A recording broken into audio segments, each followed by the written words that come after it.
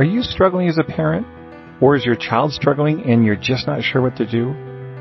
They might be struggling with something emotional, like depression, anxiety, loneliness, cutting, or getting bullied. It's hard for us as parents to know what to do. Well, welcome to the Dr. Todd Talks podcast. I've worked with over 10,000 families from all over the world. I've worked with celebrities, I've worked with royalty, and I've worked with normal families like you and I. We all just want to have happy, resilient kids. But how do you do that when your child gets a little bit off track? Well, if you're a parent struggling right now, and you feel like you're at the end of your rope and just not sure what to do, then listen to my stories of connection, where I'm going to share hope and relief and strategies on how to create happy, resilient kids. Let's get started.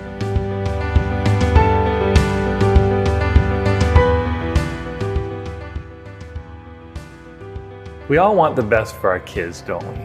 And yes, it can be a struggle at times to know how to raise them in the best way and how to deal with the challenges that arise. From my experience as a clinical psychologist and as a parent myself, I've noticed there are habits that good or effective parents have that separate them from parents who tend to struggle. So if you want to find out my top 5 habits of good parents, stick around. Let's get started.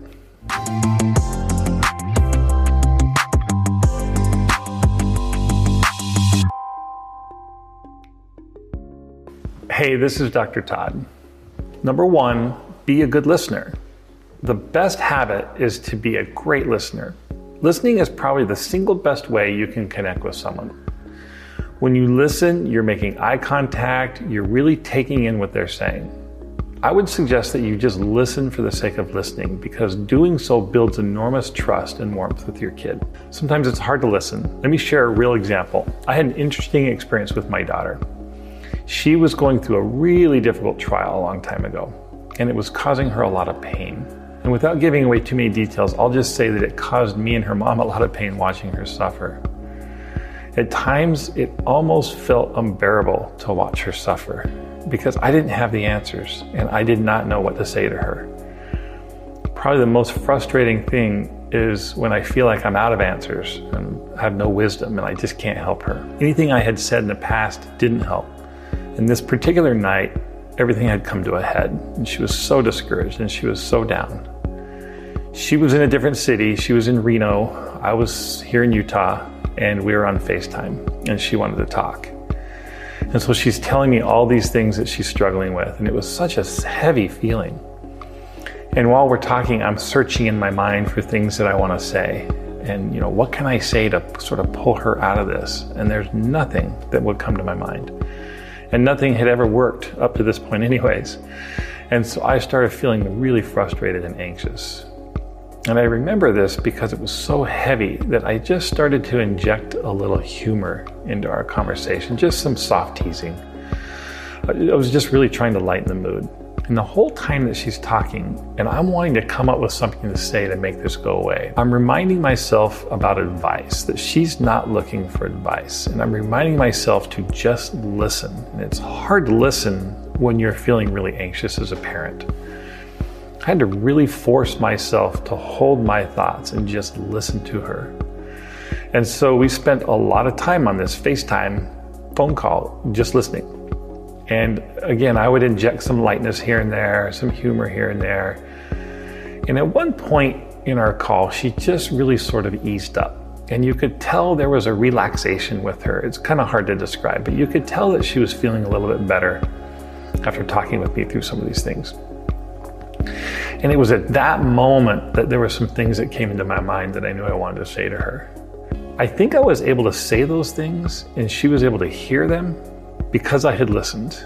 I don't think she could have heard them earlier if I hadn't spent a ton of time just listening and connecting with her. So if I had just gone in with my advice, no matter how good it may have been, it would have just bounced right off of her.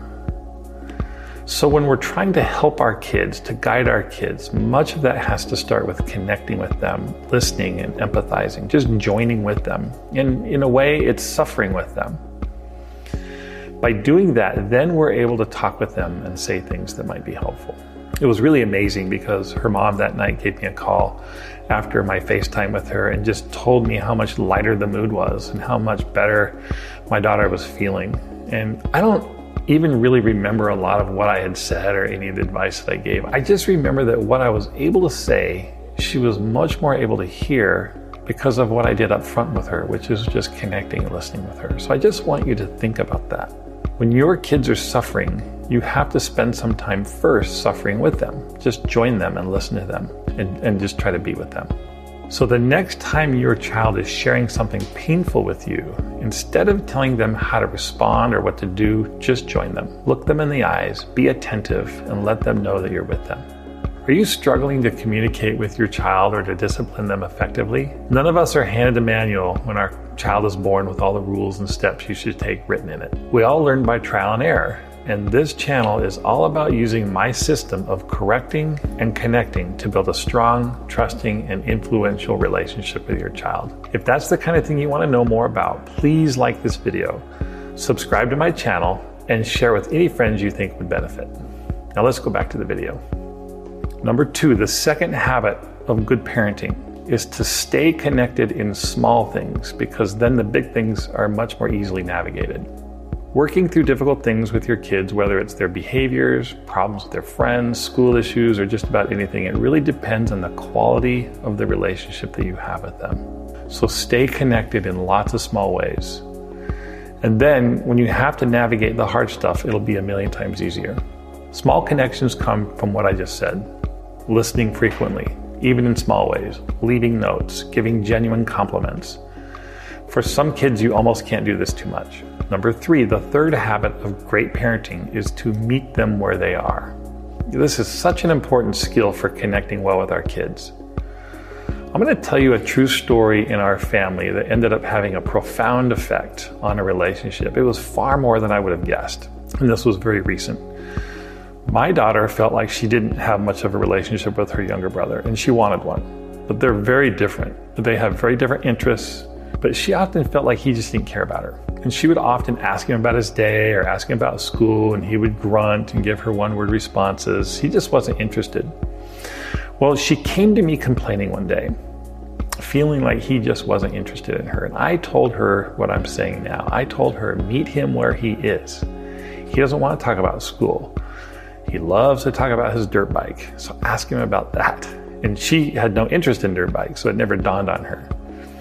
Well, so she started asking him about his dirt bike, what he liked about it, and what he could tell her about it. And he perked right up. So then he grabs her arm and he takes her out of the garage, and they spent an entire hour in the garage. And she was asking questions and she was listening, and he was telling her all about this favorite thing of his.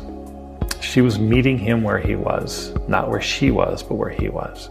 This one small moment has even surprised me. It seems to have had a profound impact on their relationship. He now looks forward to seeing her when she visits from home. She's away in college. They talk on the phone. When she came back on a home visit recently, he took her up the mountain. She and I have talked about this one small moment many times, and she's been surprised by how he responds to her now. So meet your kid where they are. The fourth habit of great parenting is to make repairs when you need to. Learn to say you're sorry when you screw up. I've been apologizing to my kids for their entire lives. Just the other day, I flipped out at my son because I misunderstood his mom when she was telling me something. And I thought he was doing something that I have talked to him many times that I don't want him to do. Well, I soon realized that I had misunderstood her. And I was wrong for being so angry at him. So I called him up. I called him on FaceTime. I wanted to see his face and I wanted him to see my face. I just said, hey man, I screwed up. And I completely misunderstood what mom told me. And I should never have gotten that mad. And I'm just really sorry.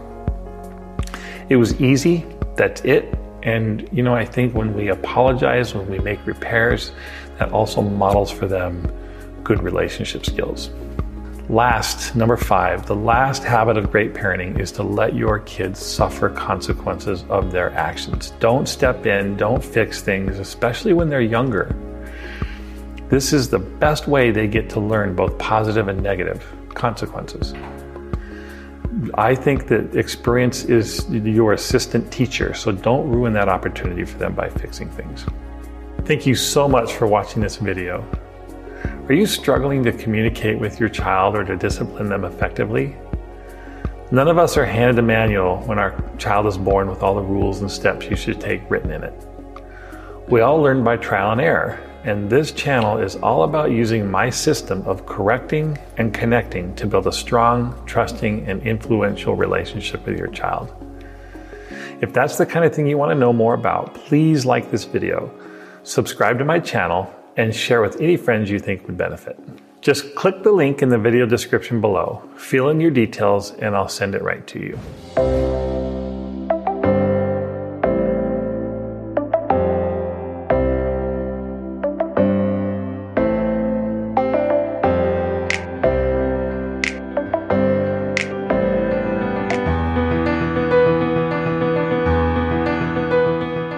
Hey, thanks for listening. This is Dr. Todd, and if you would like to move forward with healing yourself and helping to heal your children, I'd like to invite you to the Parenting Made Easy Challenge. It's a free challenge, and it's going to be private and confidential. You don't even have to have your camera on, but I would like to invite you to a free, small mini workshop where I'm going to show you some strategies of how to start to heal yourself and your children and your family.